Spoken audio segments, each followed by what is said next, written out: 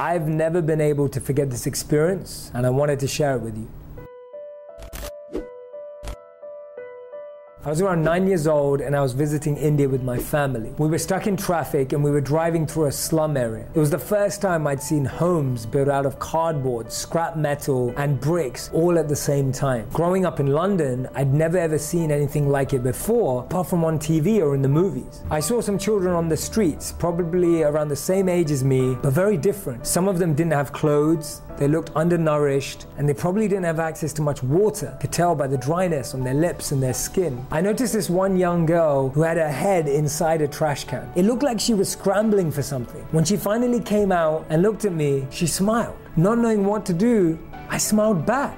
She was obviously trying to look for food, and I could see her scrambling and trying to reach in as far as she could. Only then did I realize that she only had arms. She didn't even have hands. As she looked at me, I could tell she was hungry. But by the time I was just about to do something, our car took off, and I could only see her now and feel her disappointment that I wasn't able to help. At the time, I didn't have any food or money, and before I could ask my parents or the driver to stop, we were too far along on the highway, but I couldn't stop thinking about her. When we got back to the hotel, I got out of the car, and it was lunchtime. And even though I was really hungry, I couldn't eat because I couldn't get over the fact that I couldn't have done anything for that young girl that I just saw. Even though I went to the buffet with my parents, it felt as if only me and her had looked at each other in that whole exchange and the whole city had stopped. I could remember exactly how she looked as I was looking at the food. When we were there at the buffet, I overheard a couple arguing with the hotel staff. Listening into their conversation, I found out that the couple were really upset at the hotel staff because of the number of choices available in the buffet. I looked around. There were so many options. They were complaining about there not being enough choice, but all I could see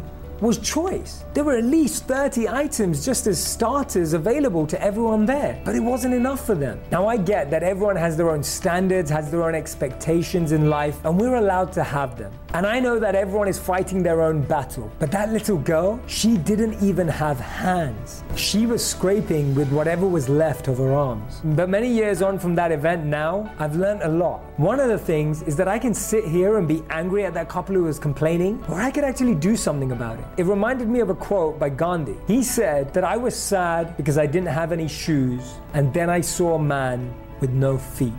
For me, this event left a lasting impression in my heart and two messages that I want to share with you today. The first one is to remain grateful for absolutely anything we have. Robin Roberts said it perfectly. She said that if we threw all our problems into our pile, we would rush to grab our own back.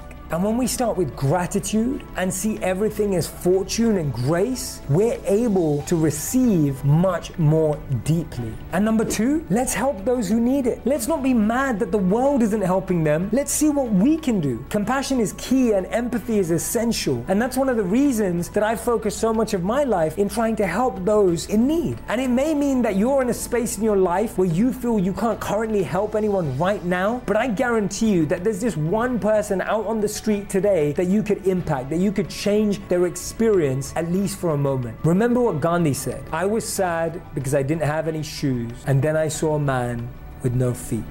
It puts everything into perspective. I am so grateful that you are listening to my podcast right now. Today actually is going to be the last episode of the year, so till next year I'm not going to be posting any new episode as we all celebrate the Christmas period. Well, don't forget to like, subscribe and share with your friends. Let us spread wisdom, let us improve how we live. Once again, it's your host Francis Moore. Do have a beautiful Christmas celebration. Bye.